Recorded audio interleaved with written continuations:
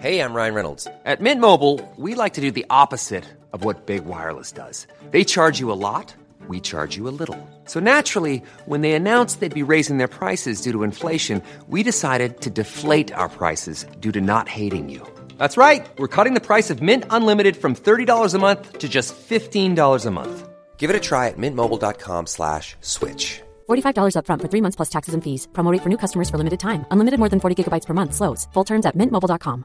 Hiring for your small business? If you're not looking for professionals on LinkedIn, you're looking in the wrong place. That's like looking for your car keys in a fish tank. LinkedIn helps you hire professionals you can't find anywhere else, even those who aren't actively searching for a new job but might be open to the perfect role. In a given month, over 70% of LinkedIn users don't even visit other leading job sites. So start looking in the right place. With LinkedIn, you can hire professionals like a professional. Post your free job on linkedin.com/achieve today.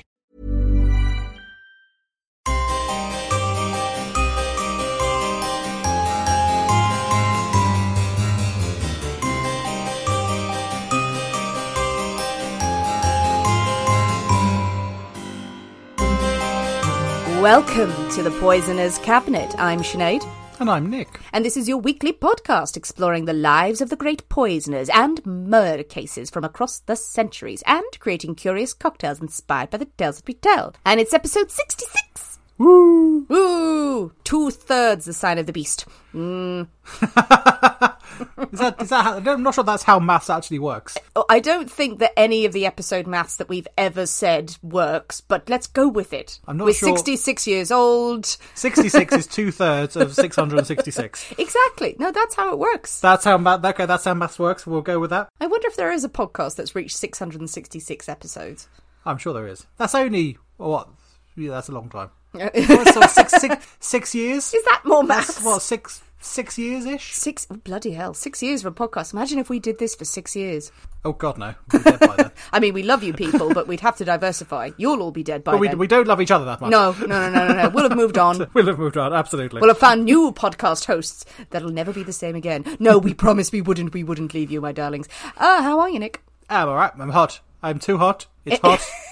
I don't like it. It's melty hot. Last week it was cold and rainy, and I'm not happy about that either. Nope. Today it's too hot. We can't find a balance for you, can we? It's like more. Yes, it's a heat wave in England. It's not a heat wave. It's not a heat wave. It's like 23 degrees, and everyone's going, "My God!" It's the normal temperature It's for the June. hottest it's ever been in the history of the world. I must take all my clothes off and drink all the beer. You can't move for people running around with Soleros and Calypsos and with their shirts off and downing jugs of Pimm's and Copperberg like it's no tomorrow. You know what? You'll all regret it.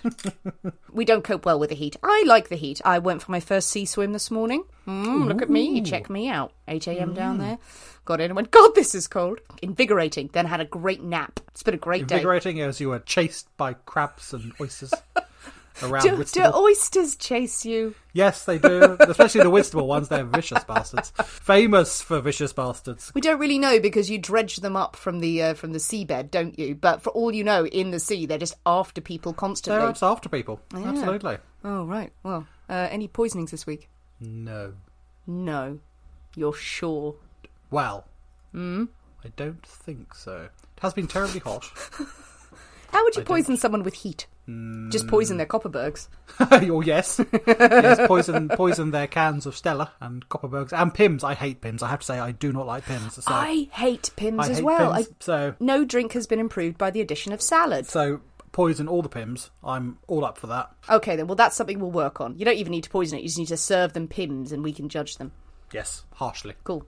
Well, speaking of judging people for drinking and just random shirtless people in parks, I think it's time for us to thank our Patreon subscribers. Yeah, I'm not entirely sure there are shirtless people in parks. You never know. Well, do tell us, Patrons. Thank you so much to Jessica Howell. Thank you, Jessica. I think that's how you said it. Howell. Howell, I would say. Howell. Howell. Howell. But however you say it, thank you. And you're getting a lot of attention this week. Ha ha ha ha. Yes, you're getting lots because you're our little Patreon subscriber All this about week. you. Yay, we Well love done. you. The rest of you, if you have not joined Patreon, you are missing out, people. We've had a great time. We've been talking about werewolves this week. Yes, indeed. Ooh, we've cracked a lot of theories about that. So you need to join us on Patreon to find out what the whole werewolf thing is about. The whole of it. We've sold werewolves, basically. We have. Yeah, it's done, dusted. There shall never need to be another episode on any podcast ever about werewolves, because we have covered the lot. Don't even worry about it. So if you don't listen to it, then you're lacking, aren't you? You'll have no tools to equip yourself with for all those werewolf attacks, for the resurgence of the trend of werewolves. That there shall be. There that shall be. It has been foretold. Well, Nick. Hello. Are you ready? Nope. Do you drink cocktails and talk about poison? Yes. Or Nope. we could drink poison and talk about cocktails? No. What if I put some Pims next to some strychnine? Ooh, Which one would you go that for? Would be a tricky one. I have to say, that would be a tricky one. I don't know if I can honestly tell you the answer to that at the moment. Well, should we go with the first one? Let's go with a non-Pims based cocktail. We're going to go with the first one. Hooray, hooray, hooray. My story this week. But as we've established, we can't possibly tell a story without a cocktail in hand. As you know, each week we pick a secret ingredient that is inspired by the tale that we tell that will flavour our cocktail of the week. So my pick, and today's secret ingredient is walnuts. See, that's a good secret ingredient. It is, isn't it? Yeah, that's a good. I like that. It's a good, solid secret ingredient. It's an ingredient. As opposed to the other two that you suggested, essentially. Can I say what the other options were? Yes, you can. So we had toes. Toes was one ingredient, of which I'm not familiar, apart from that place in Canada that has a toe in a bottle of liquor. Yeah, see, there you go. Why don't you ring them up? Get them to send me a couple of shots of that. Just a couple of shots and to pay for all the postage. And go, don't worry, guys, we'll give you a shout out on this obscure podcast. Yeah, so there's that, or the other one was brains. Yes. Brains. And I would say walnuts look a little bit like brains. I would go with that. Yes, I hadn't put those two together, but yeah, I go with that. Match made in heaven. So with walnuts then, as Yes. your ingredient, what have you come up with? So with walnuts as this ingredient, we are going to have a cocktail I've not had before, a Roosevelt number 2. A Roosevelt number 2. A Roosevelt number 2. I don't know what the Roosevelt number 1 is like, but we're going to have a number 2. Oh, right. Is that like Teddy and FDR? I'm assuming it is named for some such reason, yes. Nice. Roosevelt number 2. Oh, it's like Troll 2. There is no Troll 1. Okay, that sounds elegant. It sounds sophisticated. It was named after some good presidents. Were they good? I don't know. Yes. Again, showing my ignorance of American I politics. think the Roosevelts are in kind of safe territory there. You know, they were fine. Not like William Henry Harrison. He died in 30 days. Ooh, look at you and your... I've no doubt that knowledge came from The Simpsons somehow. 100%. It is the song about the mediocre presidents from the school play. How did I know that was coming? And that is very good quiz knowledge. And because of The Simpsons, I now can name a lot of US presidents who are quite obscure. Anyway, it's not him. Anyway, moving on. It's nothing to do with him whatsoever. Nothing to do with him. Roosevelt number 2. We'll work out which Yes. one came first. I am ready for a cocktail because it's hot and I haven't drunk anything. Nick has, as ever, delivered me a bottle of secret ingredients, so I think it is time for us to go into our isolation kitchens and shake up a storm. So we'll see you in a minute. We'll see you in a bit.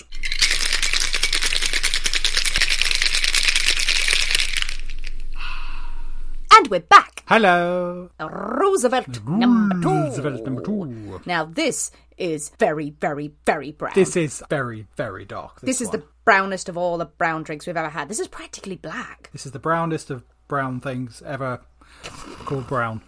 That's upsetting, but let's go with it. Now, I did last week request something refreshing and lovely and sprightly. I'm sensing this is going to be, well, it better damn well be delicious, whatever it is. Well, you didn't give me great options for that, did you? Brains was not bright and sprightly. Have you ever eaten brains in your travels? I have, actually. Oh my God, what? I have eaten calves' brains. Tell me the calf was dead. Yes, entirely cooked, not raw. It wasn't some sort of like random Hannibal Lecter thing going on there. Oh my God, what was it like? What were calf's brains like? Because it was cooked, so I didn't think they just carved it off. chewy and slightly rubbery. Does it have a taste? Well, it was with like spices and stuff like that, so it had lots of other stuff in there that flavoured it, and it made it taste very nice.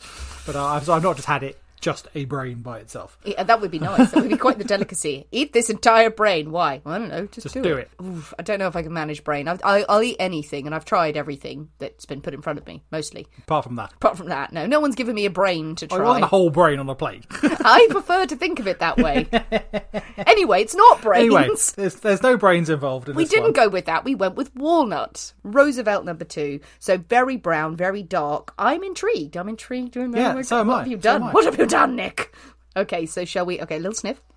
Oh, it smells boozy. Oh, it smells intriguing. Oh, I like that. It's like, Oh, it's almost Christmassy. Oh, what's all this then? What's going on here then? Hey, what's going on here? What's all this then? Okay, well, I think we should dive in and taste it. Yeah, I'm intrigued by this. I'm really excited. I don't know why. Okay, right. Cheers. Cheers. Cheers. Okay. Merry Christmas.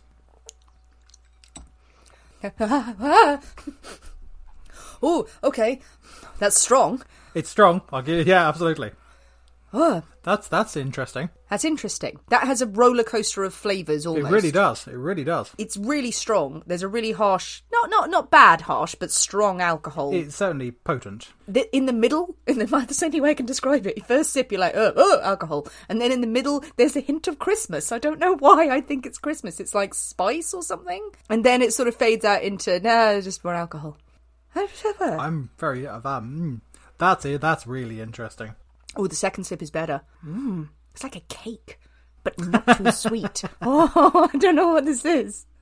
Do I guess or... Well, no, so go on. You know the rules by now. Stop changing the bloody rules. No, there has never been a rule that I have to guess. That's just you going, I've decided it's a thing. That's not how rules are made. That's how rules are made. That's how laws are made and passed in this country. I decided that's a thing, and we've been doing that for a long time, so that's what we're doing now.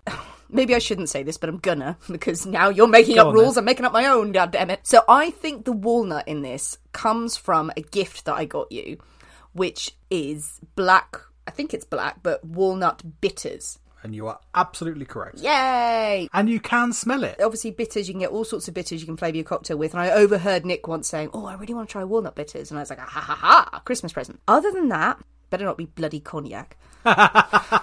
You know what? It came so close to being cognac. But I thought, I like cognac, but I'm like, no, I can't do it again. I can't do it again. I'm thinking it might be bourbon. You're not a million miles away. It's a rye. A rye. So there's a rye in there. Is there a red vermouth in there? Your favourite There's thing not, in the world? but there's not. But again, you're very, very close. We have sherry. Ooh, sherry. We have quite a sweet, which I think maybe is where you're getting the spicy Christmassy thing from. That is, because I'm getting hints of the spice, the aromatics from the bitters, and sherry, and that goes in a cake, a Christmas cake. Okay, what else am I missing then? Angostura bitters as well. Oh, two sets of bitters. Two sets of bitters, and then then it's just rye, sherry, and bitters. Oh, bloody hell. Yes, that's strong. That's it. So, yeah, I mean, it's strong. And there's a lot of it. We've had a run recently of really small, strong drinks. Next week, I am going to break out into something more citrusy and light. Need to get back to there again. Yes, we need to get into a long summery drinks. We've had a lot of brown. This is not a summery drink, but again, one for the cocktail aficionados. And I'm sorry to everyone who's going, God damn it, I have to buy walnut bitters. But it is really good. It's good, though. It is good. Yeah, I like it. I much prefer that to the cognac ones. Nothing against cognac, but they're almost too strong and they dominate the flavours. Whereas that, it's complex. It's saucy. I like it. First time I've used the walnut bitters, and I'm really surprised how much of a difference it makes, how strongly it comes across. It's really tasty. From like 2 dashes. I did not think it would be quite as strong as it is, but it's lovely. I really like it. Yeah, I always worry that when I know what's in there, it's psychosomatic. Like the other week when I swore blind, there was creme de cacao in it, and you went, no, there isn't. Okay, whatever. That's a complex, that's a grown-up's cocktail. That is a good cocktail, that one. A few other people on the social mentioned there's a nocino or something. It's a walnut liqueur. Yes, there is. There are a few good cocktails you can make with that. I mean, you can make an old-fashioned with that, which I really want to try, but I couldn't get it in time, unfortunately. But it may be one that I buy just for the cabinet, because I think it'd be really interesting to have. Okay. Well, it's Roosevelt number 2, worthy of FDR himself. I did look it up. Excellent, well done. Wonderful. Well, with the Roosevelt number 2 firmly in hand. Sophisticated, delicious. Are you ready for a story? I would love a story. Yay, because you've drunk everything in your cabinet, I think. I'm feeling so... I have a warming thing going on. So either I'm going to shout a lot or I'll be asleep. Feel free to shout a lot. Don't fall asleep. It is a long one. Well, for a sophisticated drink, we have an intriguing story. Now, this was one hadn't heard of. Opened the internet and the internet exploded at me of just what the hell, where has this guy been all my life? Yes, today we are telling the tale of a criminal with one great big juicy brain, Nick. Wonder where that was going then. Okay. Not someone many people may have heard of today, but considered a gentleman killer and maybe one of the most intelligent serial killers in history. I am very intrigued. We are telling the tale of Edward Rulloff. I see, now I feel foolish for not knowing who that is. Well, a lot of people don't know, but this is a big story. There are some excellent resources out there. Some people will already have heard of a couple of other podcasts that have covered this story, and I will recommend them at the end because there are amazing resources and stories to listen to. But here is our take on it. So the story of Edward Rulloff. So he was actually born John Edward Rulloff's son in New Brunswick in Canada in 1819. Ooh. Okay. Family are of German descent. I love the way you're just getting in with a ooh. The Rulloffson family appear to be steady and comfortable. Edward's father died when he was young, but his mother was a big influence in his life. Very, very intelligent woman, incredibly intelligent, incredibly well-read. Education and intelligence are of the utmost importance to this family from day one. Edward and his two brothers would show great promise at school, particularly in languages. In Edward's case, the understanding, the study of language itself. And it was very important to the family to be well-read, to excel. Fair enough. I should note the school that they went to was pretty brutal, actually, in terms of the teaching, but the old punishments. I think many of them were at that point. I think there was a lot of beating and caning and... Oh, a lot. Guillotines and all that sort of thing going on. Guillotines? What? Very dramatic. They cut kids' heads off. Yep, absolutely. 3 late homeworks, off with the head. Exactly. Edward and his two brothers endured a lot of corporal punishment for the teachers. There was one incident where one of his younger brothers was beaten by the teacher with his own fists. He just literally was punching the kid to the ground. Nice. With savage beating. The teacher would later apologise. Well, that's all right then. Sorry. Sorry. These experiences, probably did stay with Edward for some time. But more than anything, Edward wants to become a respected academic. He's definitely bright. He shows promise. He wants to be a gentleman. At university, he would later say himself. But he runs into trouble in this area because his uncle, who was in charge of the family finances after his father has died, refuses to give him money for university tuition. In his opinion, he needs a practical trade. He needs to be out there working, none of this book malarkey. None of that reading nonsense. None of that. But without money, he cannot possibly go and have an academic career. And Edward is crestfallen, and this affects him deeply, and he is somewhat enraged, let's say, deep down, bubbling under. Fair enough. It means that in his late teens, he has to take on menial jobs in a dry goods store. My God, people who work in shops? Oh my God. Scum of the earth. Don't you work in a shop, Nick? Yeah, exactly, yeah. You're the scum of the earth. Yeah, that's me. You work at a giant dry goods store. It's very dry because it's all furniture, but they're goods. Apart from when the roof leaks, then they get damp. No, why do you work there, Nick? Well, I'm not sitting under the drip. It's fine. It does make it sound like you work in a shed somewhere and you have a system of the rotor. Who's sitting under the drip today? Me. He works in a dry goods store with normal dry goods. Oddly enough, this dry goods store mysteriously catches on fire. Well, their goods are very dry. They are. What they needed is some wet goods to counteract the dry goods. I was going to say porridge on it. Why did I say porridge? The drip had leaked into the oats and there's porridge. Nah. The dry goods store catches fire several times. It catches fire once. The store is relocated. It catches fire again. The store is relocated. They keep moving it like 2 paces down the street. And when it's finally relocated, it doesn't catch fire again. Well done. But things go missing. Things are going missing. No one ever suspects Edward. Edward is a young, decent man. He is educated. He doesn't look crazy. He's not the type. It wasn't until he started strutting around wearing a suit made out of cloth that had been stolen from the store that eyebrows were raised. Yeah, I mean, that's not a good plan. If you're going to steal stuff, don't wear the stuff you've stolen to the shop you've stolen it from. Well, we can probably assume this is a bit of a 2 fingers up, that he was probably thinking he'd be caught for the arson. And I do imagine a real zoot suit in the 1800s for this. So Edward would be convicted of theft at age of 20, and he would spend 2 years in prison. Not a great start to life, but this is just minor in Edward's story. It's part of his life that most people don't even know about. On his release, he decides to ditch Canada. He's going to head to upstate New York, and he's going to use a new name. He was born John Rulloffson. He's going to be Edward Rulloff. Okay. He's in New York. He's going to leave his criminal past behind. He's going to have a new persona, a new life. He would wind up in Dryden, a very nice community in upstate New York. Lots of rural families, good, honest country folk. When he's there, he establishes himself as a school teacher and a botanical doctor. Nice. Yes, Likes his flowers. herbs and flowers. He's studied with a local, he would call it himself, a quack. Himself acknowledges later on that these teachings are tenuous at best. The guy who's teaching him is a quack, but it is known as a respectable profession. People want botanical doctoring. It will allow him to earn a wage while he continues his plan to create this career ahead of him as an academic. He wants to become a philologist. Okay. That's the head. No, that's phrenology. That's phrenology, isn't it? Yeah. Phrenology, this is philology. Philology. As the study and structure of language. So, yeah, pulling apart language and the origins. It was really interesting. Good subject. So while he's in Dryden, his fates turn when he meets William Schutt, a member of a very respected country family in the area, and he meets him in 1843, and he eventually winds up meeting his teenage sister, Harriet. She's young, she's honest, pretty, and the two would fall in love. Oh. I say fell in love.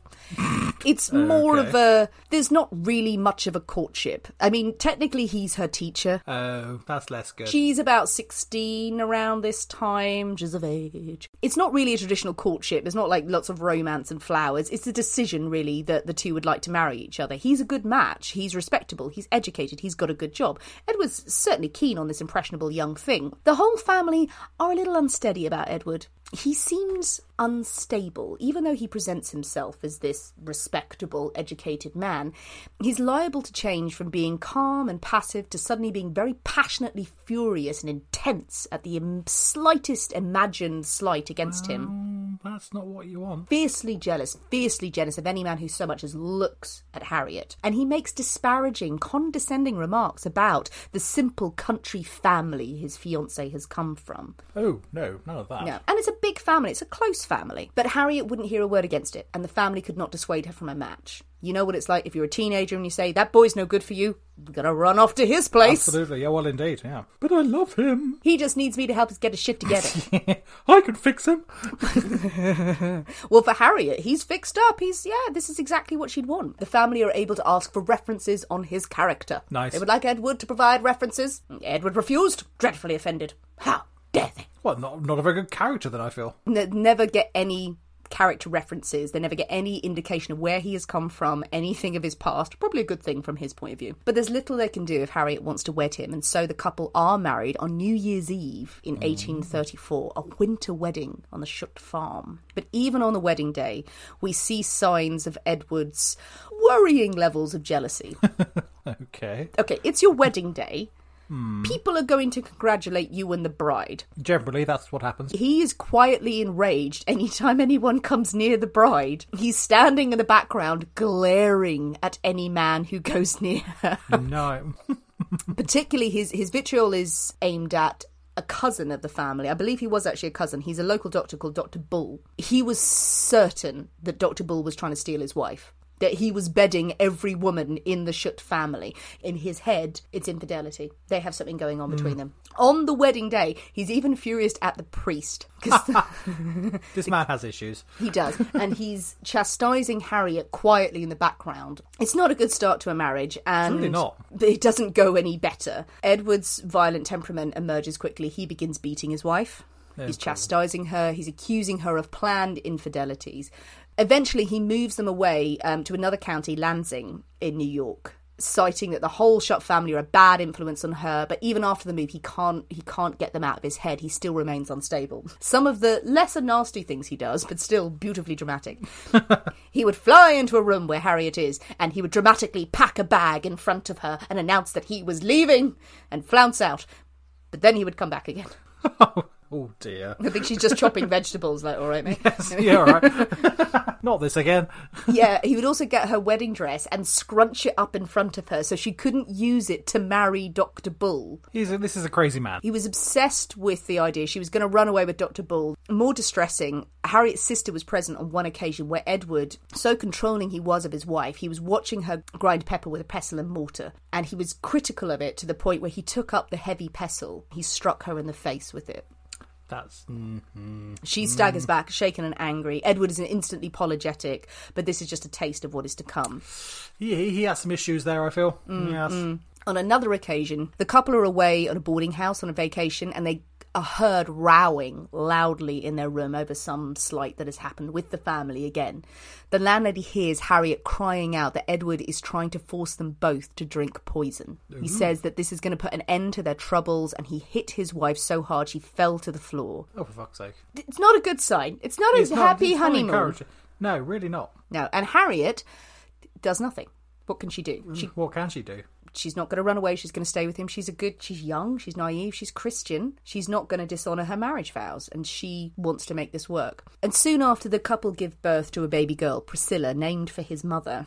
And this seems to create a small period of calm between the couple. Good. But not within the family. Edward continues to mutter about his hatred of the Shutt family, even to members of the family itself.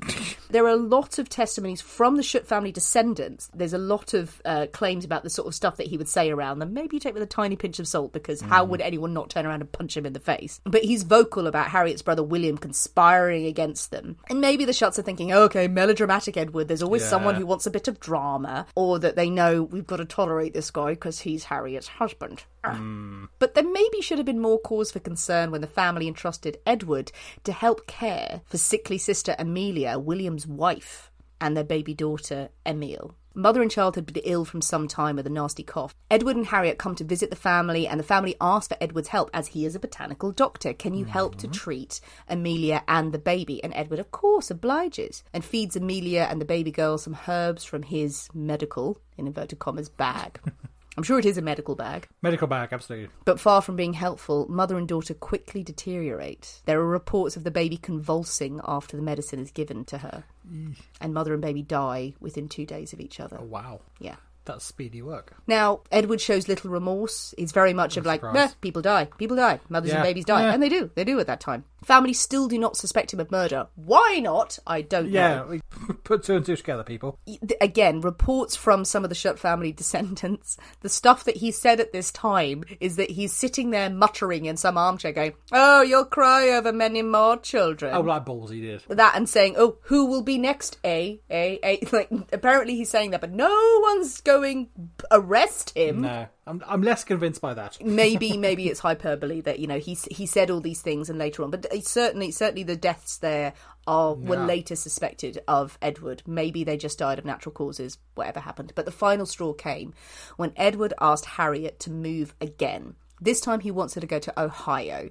This is in June 1845. He's going to get a job at an academy there. Oh, this is his chance to become an academic that he wants to be. He's going to give up this quack career. But Harriet is resolute. She will not leave New York. That's quite a distance from family and everything. That's a long way. She loves her family. She's sick of this marriage as it is. And while she's really trying, she is not having it. She does not want to move the baby and her all the way to Ohio. This is the only time that she would put her foot down with Edward. Good for her. Edward did not like her stance. No. She's going to ruin everything. Not. And allegedly he begins to scream profanities at her and threatens that he will take the child from her. As she picks up the child in the ensuing row, Edward picks up once again the heavy pestle, strikes her hard over the head and cracks her skull. The next day, Edward goes to his neighbour, and he asks his neighbour to lend him a horse and carriage, as he has a large trunk. Very large, big... Very large... Big sort of trunk. Wife-shaped trunk. Wife-sized trunk, yes. He needs to send the trunk off to his wife or his uncle or something like that. They've gone on holiday for some reason. And he's like, okay, have my wagon. This is weird. And he loads up the wagon with a trunk, along with, allegedly, something in a small sack or pillowcase. Yeah, I knew that was coming. And he heads off in the direction of Cayuga Lake, the opposite direction of which he said his wife had left in.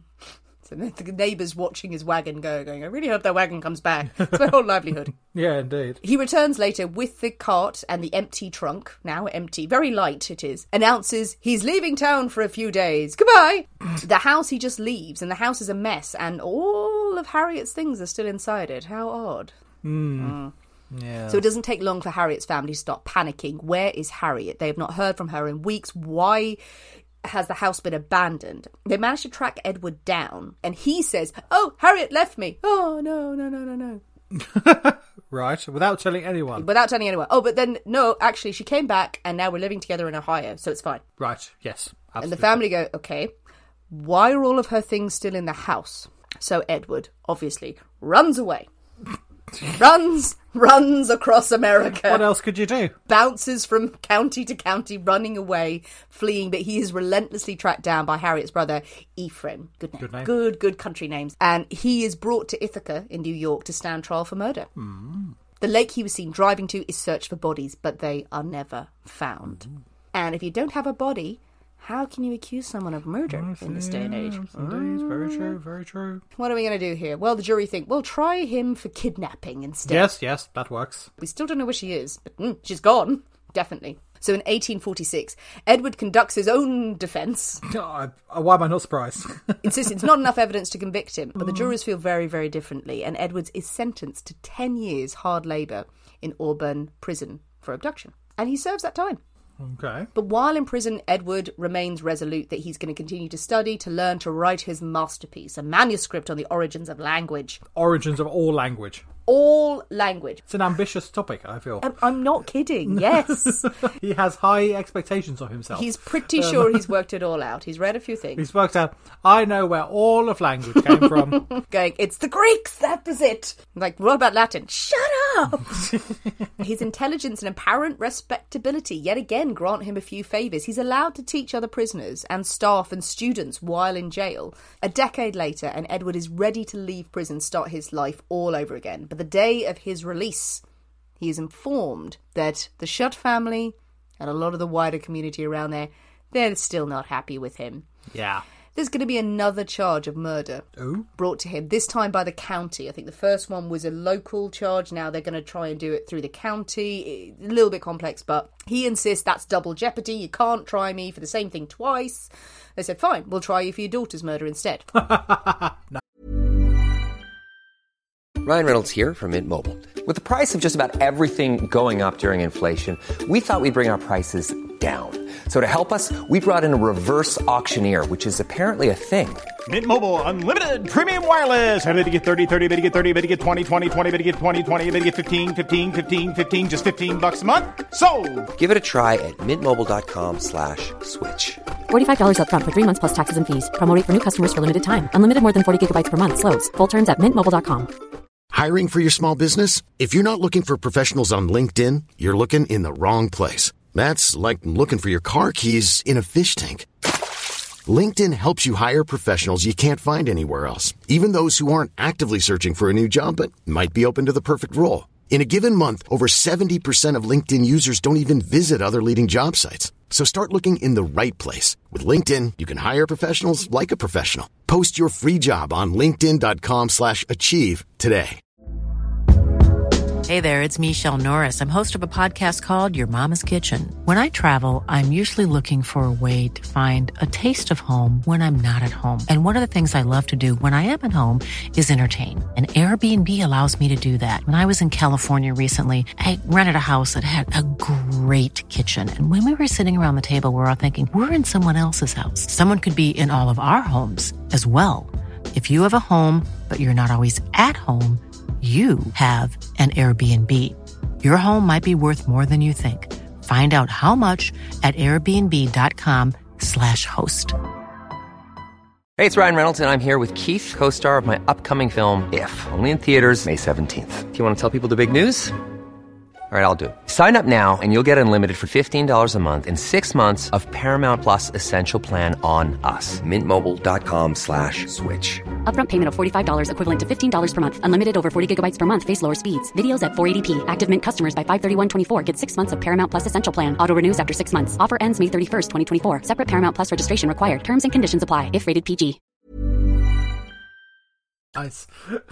So a fresh case is mounting up. Edward's going to stay in jail. Tales of his lies and his violence, and probably his criminal past is going to come out. So Edward needs a plan, and he uses that big juicy brain to help him. Okay. See, while he was in jail, when he was teaching all those people, didn't just throw that in there for colour. Oh, there was a point. He befriended the son of the county's undersheriff. I love an undersheriff. We got undersheriffs. Yep, good. The on-toppy sheriff, he was big boots. He got far too fancy. The He old floppy did. sheriff. Ideas above his station. Absolutely. His hat's just got too big. He was just carrying it around. Look at me, I'm so fancy. And the son of the undersheriff is like, going, I want that hat. One day it'll be mine. The son is Albert Jarvis, and he has been taught by Edward. Edward's been teaching him Greek and Latin, which is essential stuff in a jail. Yes. Well, a lot of legal stuff goes on in Latin, so you probably need some Latin to get through all those law shenanigans. Most of the trials in the 1800s in upstate New York were conducted in Latin, actually, yeah. And a little bit of Greek thrown in there just to kind of throw them off their game. Shut up. You know what I mean. I know what you mean. I don't think you do. Edward also charmed Jarvis's mother, and such a positive effect he had on these two people that Edward was miraculously able to escape jail in 1857. We have a prison break on our hands. Well done. I say a prison break. He manages to slip his leg shackles and get through 8 locked gates. He definitely had help. Yeah, it's not so much a prison break as a prison let out, really, isn't it? Go, run free. Go, just go. Look, I've opened all the doors. Go. There's a postscript that I found really funny in this, is that they were like, how did he get out? And like, obviously, the undersheriff's son is going, I don't know. But a locksmith comes to the jail and shows the county how easy it is to pick the locks. And it must be so easy because the county instantly orders all the locks have to be changed. Nice. Yeah, you just need to push it, literally. Just tap it once and these things fly open. These are propped up by a stick. Edward obviously shares his plans with young Jarvis and his mother. He will be in touch, and off he goes. He disappears into the wilds of New York. He's hunted, of course. His reward ranges from $500 to $1,200. He's got a description. He's 5'10", 180 pounds, with a thick neck and a large head. Right. With a big juicy brain. Well, yeah, needs a big head to go in. Yes, he's dragging the head along as he goes. In a bag. He evades capture by using his big juicy brain. Maybe that was what was in the pillowcase when it was on the back of the wagon. We hope. Oh. Yeah. But he survived in the wilderness by eating lots of wild walnuts. He eats wild nuts in upstate New York, and I looked it up, and walnuts are native to upstate New York. Nice. I like it. We'll go with that. Well, another excuse to go to New York next year. To get all those walnuts? Hunt some walnuts. Indeed. It's not just walnuts he lives on. He does steal food from farms. No, just walnuts. Just walnuts. They were delicious. They were tasty. He made many a cocktail. He also lost 2 toes to frostbite in his travel. So there you have toes. There you have toes. The toes. Nice. Heads, walnuts, knees and toes. This is getting weird. Yep, it is. I know. Eventually he would reach Pennsylvania. I have to say it like that. Why did you have to say it It's like Transylvania, but Pennsylvania. Yes, where all the vampires come from, Pennsylvania. Yeah, they do. When he reaches Pennsylvania, he is calling himself James Nelson. At last, he's going to try and restart his life. He charms the staff at Jefferson College, and he's offered a professorship there. Oh my God, it's so close. But his past would catch up with him. Not how you might expect. Oh. He is contacted by Al Jarvis, the son of the undersheriff, the young lad who helped him escape. Oh, right, okay. Yeah. Yes. How he finds him, don't know. Maybe he shared his plans a little bit too much. But he says, me and my mother, we're destitute. You need to help me. Oh, yeah. I let you out. You're going to have to help me. So it was that Edward and Jarvis, while he's on the run, they team up and use robbery as a way to make ends meet. Now, this period of Edward's life, what follows is a series of petty crimes and arrests. And I'm going to skim over these details quickly because they really are a lot, but they are too fiddly and lengthy to cover in great detail here. Suffice it to say, you would get annoyed about how many times this man could have been put away for life and wasn't. He successfully appealed during this time against the second attempt at charging him with the murder of his daughter. That's just thrown out. Maybe he's smart enough to do it. He escapes justice on that front, but he does end up spending 2 years in Sing Sing prison. Way, love Sing Sing. He meets a man there, William Billy Dexter. Nice. Who would end up being another partner in crime. So he's making connections through prison or beyond. Yeah. The good thing is, while he's in Sing Sing, he still has his manuscript. Well, that's the main thing. That's it. He's gonna make his fortune and he's going to make his name as an academic and an expert in the field of language. And he hears about the American Philological Association convention. There's a convention fancy. Nearby. He's going to send it off. He sends the manuscript off. The manuscript is entitled Method in the Formation of Language. His pseudonym, which I quite like, is Professor Yuri Lorio. Okay. That's just a collection of sounds.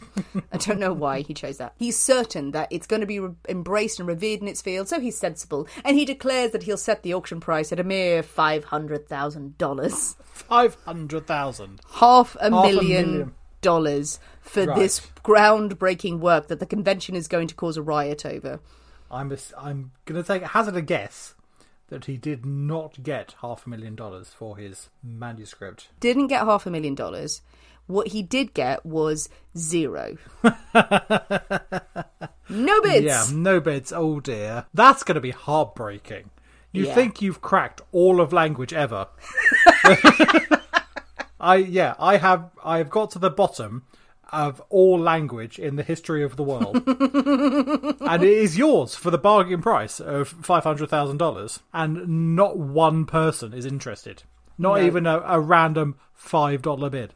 No, just for so I have some spare paper to burn. Oh, that's good. That's gonna hurt. The association rejects his claims and his work. It's not to say that he's not intelligent, but this work does not have the impact, the devastating impact that he thought it would do. So his life really is in pieces now. His work has been discredited. He has a criminal record as long as his arm. He has no prospects, no chance. He is free, but what can he do? Can he carve out a respectable career? No. His old friend Dexter convinces him to rob a dry goods store. Ah, how the circle of life comes back. Oh, we always go back to dry goods. Dry goods. There's money in dry goods. Everyone's been saying, just get into dry goods. His uncle was right. Get into dry goods, just my import friend. pasta. You'll be fine. Exactly. Pasta will blow their minds. Him and Al Jarvis and his friend Dexter are going to rob this dry goods store. They're going to get some money. Everything will be fine. In 1870, they break into the store in Binghamton in New York. There are 2 live-in clerks, Frederick Merrick and Gilbert Burroughs. They are sleeping upstairs. The trio of robbers bore holes in the door of the shop and sneak in. Now, they know the clerks are asleep, so they come up with a really, really good idea. This is quite ingenious, they're going to burn chloroform rather than smother them in the room that will knock them out. Okay. So they're not going to be, I was smothered by, a cloth over my mouth. Just the general fumes, and they will just sleep gently. That's it. The plan is somewhat ruined by Jarvis going, great plan, turns around, walks into some furniture very loudly. Nice. And the clerks wake up going, what the hell is going on? Like, God damn it. And a struggle breaks out. Merrick, one of the clerks, fires a gun at the robbers. It misfires, so he throws a stool at them instead. That's the same. Burroughs jumps out of bed. He's fighting with Jarvis and Dexter, and soon all the men are entangled in a fight. Edward draws his own gun, and he fires 2 warning shots to say, break up the fight, to get the clerks off his co-robbers. But when they fail to do so, Edward points the gun at Merrick's head, and he fires point blank. And Frederick Merrick is killed instantly. The trio flee from the store, heading straight for the Chinogo River, where they're going to leap on the ferry, they're going to cross the river, they're going to get away from the land, it's all going to be fine. This is a big river, by the way. It's not any of our English rivers. No, it's a big one. Proper river. But when they get there, the boat has already sailed, so they miss the ferry. Desperate, the men fling off coats and boots and they dive into the river and attempt to cross. Edward manages to get to the other side, but as he turns, he sees Jarvis and Dexter, exhausted, caught by the current and dragged under the water. And the 2 men would drown while Edward survived. Yes, I can't imagine he did a great deal to help them. Well, not really, no. You just got to get to the other side and it's just like, okay, you're dead. You're dead now. But he's probably thinking, okay, 1 man's easier to hide than 3. Off I go. But he has left a vital clue in his wake, which is quite Cinderella-esque. His shoe? Yes, one of his boots. Okay. His boots that he has left. It's not that they can trace where the boot has come from or who might have bought it. It's got his name sewn into it. Yeah, he wrote it on side in a Sharpie. He invented that. That's why he's a genius. No, remember he lost 2 toes to frostbite? Oh, yes. The boot has a really particular indentation. Cunning. Because of the toe missing. Very cunning. The authorities find this evidence and they start searching for suspects. Obviously, there's been a murder, there's been an attempted robbery. They're all over the place. Now, Edward is seen the next day. He doesn't help the cause the next morning. He arrives at the local train station. I'm just going to get on a train. He is asked quite rightly to identify himself. He says nothing and then runs straight across the train tracks and hides at an outhouse. Not at all suspicious, I feel. No, not at all suspicious. Entirely your usual behaviour when buying a train ticket. Exactly, that's fine. Outhouses aren't very big. as well. It's the worst place to hide. It's awful as well. You're like, okay, well, we're just going to knock on the door until you come out, mate. Because the police nab him on this suspicious robbery gone wrong. That's what they've got him for. They don't know anything about his past. Yeah. You know, he comes into the station. Fine, okay, we'll clear this up. My name? It's Charles Augustus. No, actually, it's George Williams. Nice. And while he's thinking of a third name, he's brought in to view the bodies of Jarvis and Dexter. They're brought out, and everyone who comes in is like, look at the bodies, do you know these men? He's like, no, don't know them. What was my name again? Yes, it's George Charles Augustus Dexter, but no, not Dexter at all. No. While he's doing that, someone in the crowd, one of the spectators who was there, a Judge Ransom Bolcom. Oh, good name. That's a good name. Ransom. Judge Ransom. I like that. He is standing there and he points to Edward and he says, you are Edward H. Rulloff. You murdered your wife and child. And he turns to the police and says, this man understands his rights better than you do and will defend them to his last. Oh, good on Judge. Again, coincidence there nails him. The bodies of Dexter and Jarvis are searched and they find the evidence they need over the course of a few days. The dead men have the same train tickets that Edward has to the same destination. They find the address of a lawyer who knows Edward. They eventually find Edward's apartment and in there is all of the evidence of the guys planning robberies and Edward's manuscript. A big pinboard full of like lines Yes. and This is where we break in. This is where we use the chloroform. The plan. Yes, don't walk into the credenza, Jarvis. I can't stress this enough. Apparently they even make him try on the boot. Oh, right. In a Cinderella Yes. way. Will it fit? Ah, you shall go to the jail. Nice. So finally, Edward will stand trial for the murder of Frederick Merrick and burglary in 1871. And it is a media sensation. I'm quite sure. Up to 2,000 people are trying to get in to see the trial every day. Now, the trial itself, pretty straightforward, I would say. Yes, there's all sorts of back and forths, but the defence goes hard on the self-defence line. Edward shot Merrick because he was attacking Jarvis. Well, you guys broke in, so... Not a lot of self-defence going on there. And of course they speak of Edward's intelligence. It's all a messy misunderstanding. All the stuff about Edward is coming out and he is again conducting part of his own defence. People are hearing about him. The jury takes just 4 hours to find him guilty and they sentence him to hang. Ooh. But outside the courtroom, when the sentence is passed, the furore really begins. Because there are many people, the Schutts, obviously, and the communities upstate who feel that Edward should hang for the crimes long ago that he committed. But the press and a barrage of experts call for Edward's sentence to be commuted to life. He should not be hanged because of his intelligence. You what now? What a promising young man. Oh, bollocks. Educated, brilliant man. No. He should not be hanged for killing his goddamn wife and child. No, the media is in a frenzy. He is an expert in linguistics and language. Someone this intelligent. We can't hang him. We should study him. He should have a life sentence. He spoke, 28 languages, they claim. His theories are groundbreaking. The long-crafted manuscript on the theories of the origins of language could have credible merit. The experts and the writers come forward in all of the press saying that he should not be hanged. Edward, of course, is very vocal about it, saying his life's work must be published. You mentioned phrenology earlier. There's quite the chorus of armchair phrenologists. No one can get in and see him. They want to. Everyone wants to get in and see him. They say he doesn't have the skull or the bearing of a madman. No, we can tell. I mean, well, case closed then, really. Exactly. So. And there have been subsequent studies of all of his claims and all of his works that people are saying, yeah, he was smart. He was pretty brainy. But does that justify commuting your sentence? No, I feel not. Well, you know who sort of had an opinion on it? Mark Twain. Okay. Mark Twain was not against the idea of him not being hanged, but he wrote a satirical piece, mostly commentary on the death penalty. But he wrote all about, everything that people were writing out in all seriousness, going, no, you can't possibly hang this man because he's smart. He offered in his piece to take Edward's place in the interests of learning and science. He should take his place on the gallows in order to preserve Edward's life. The matter of whether Edward should be saved due to the value of his work, never mind whether he was sorry or not, because he bloody wasn't, was settled when a panel of expert academics was assembled. Nice. And they were sent into prison to question him about his work. A little bit of a, like a thesis, defend your thesis, mate. After some time, the panel leaves the cell. Edward's lawyer is standing there. He has pieces of paper. He asks each of them, will you now sign a petition to revoke his death sentence? And they all said no.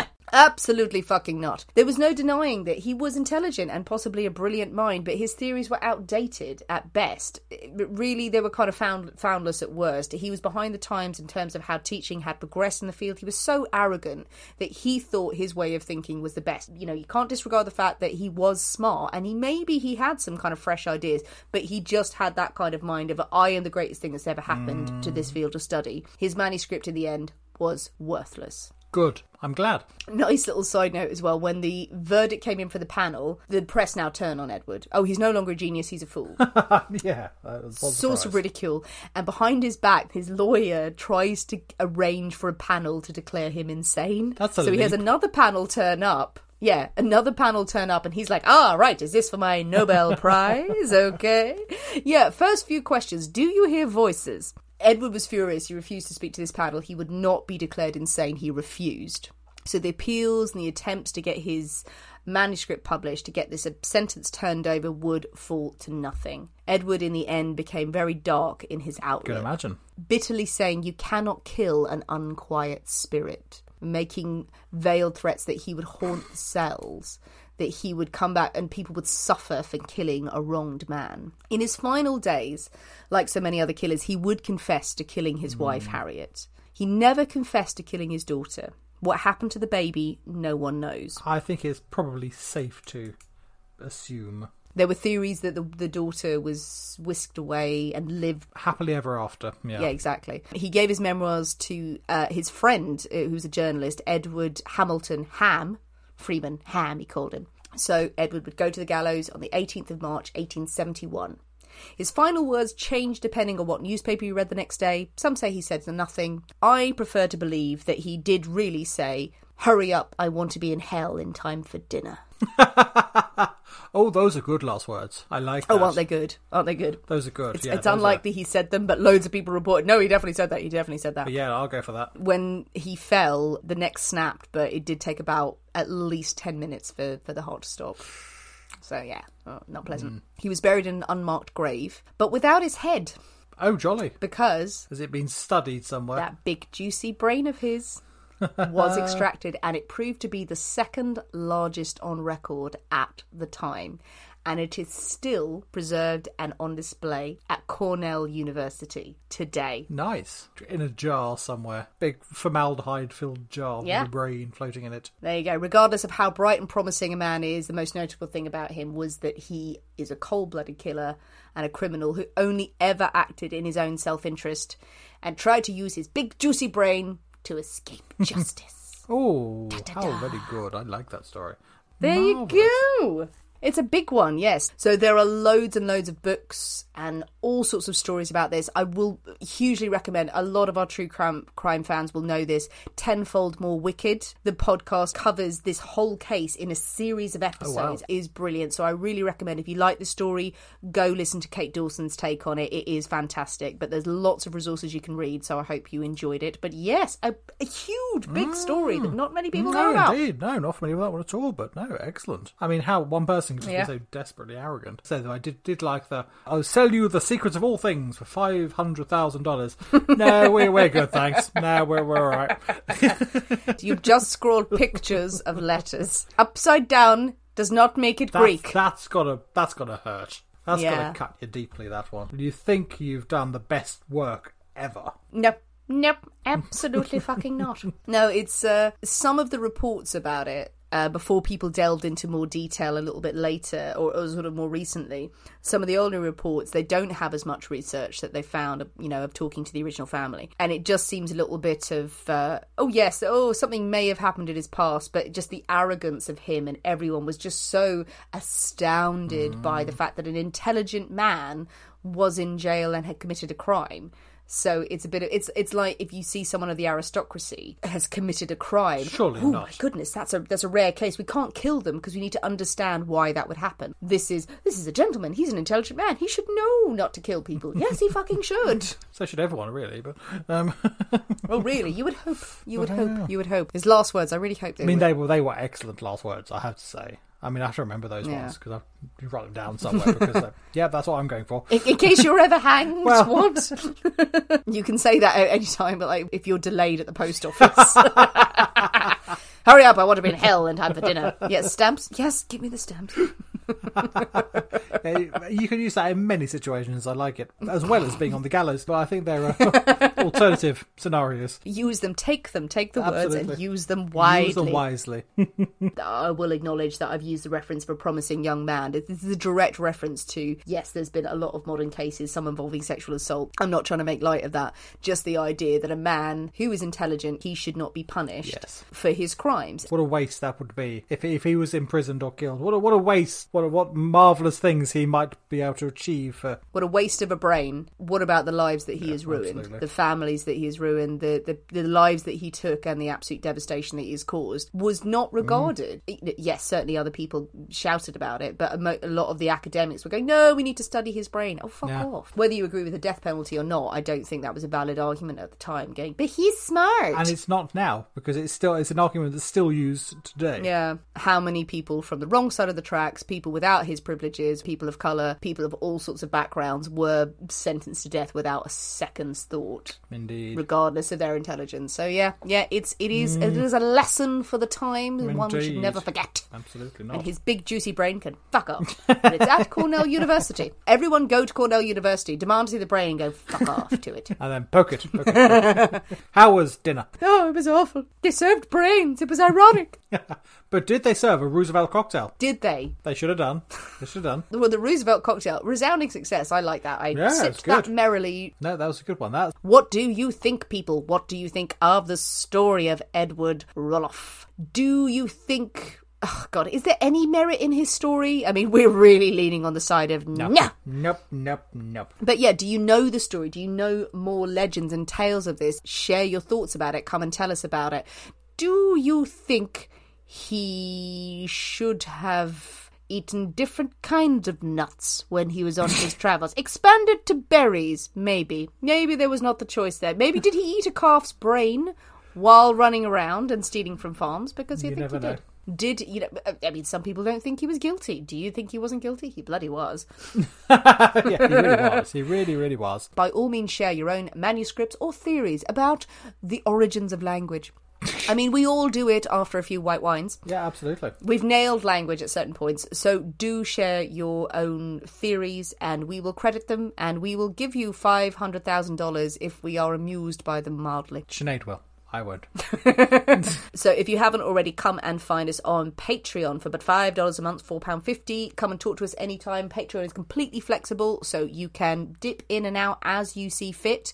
But there's loads of extra episodes on there, at least 46 extra episodes you could be accessing. Crazy not to. So talk to us if you need some more information. We're going to share some stuff on social media as well, but the British Podcast Awards are out, and some of you have been beautiful in nominating us for the Listener's Choice Awards. Do check out on social media. I will share some posts, but if you are minded and you have time to nominate us for any Listener Choice Awards for podcasts out there, please do so. We really, really appreciate it. It gets us a little bit more recognition. So we hope you can give the Roosevelt cocktail a go. It is very splendid. It's a potent one, but it's lovely.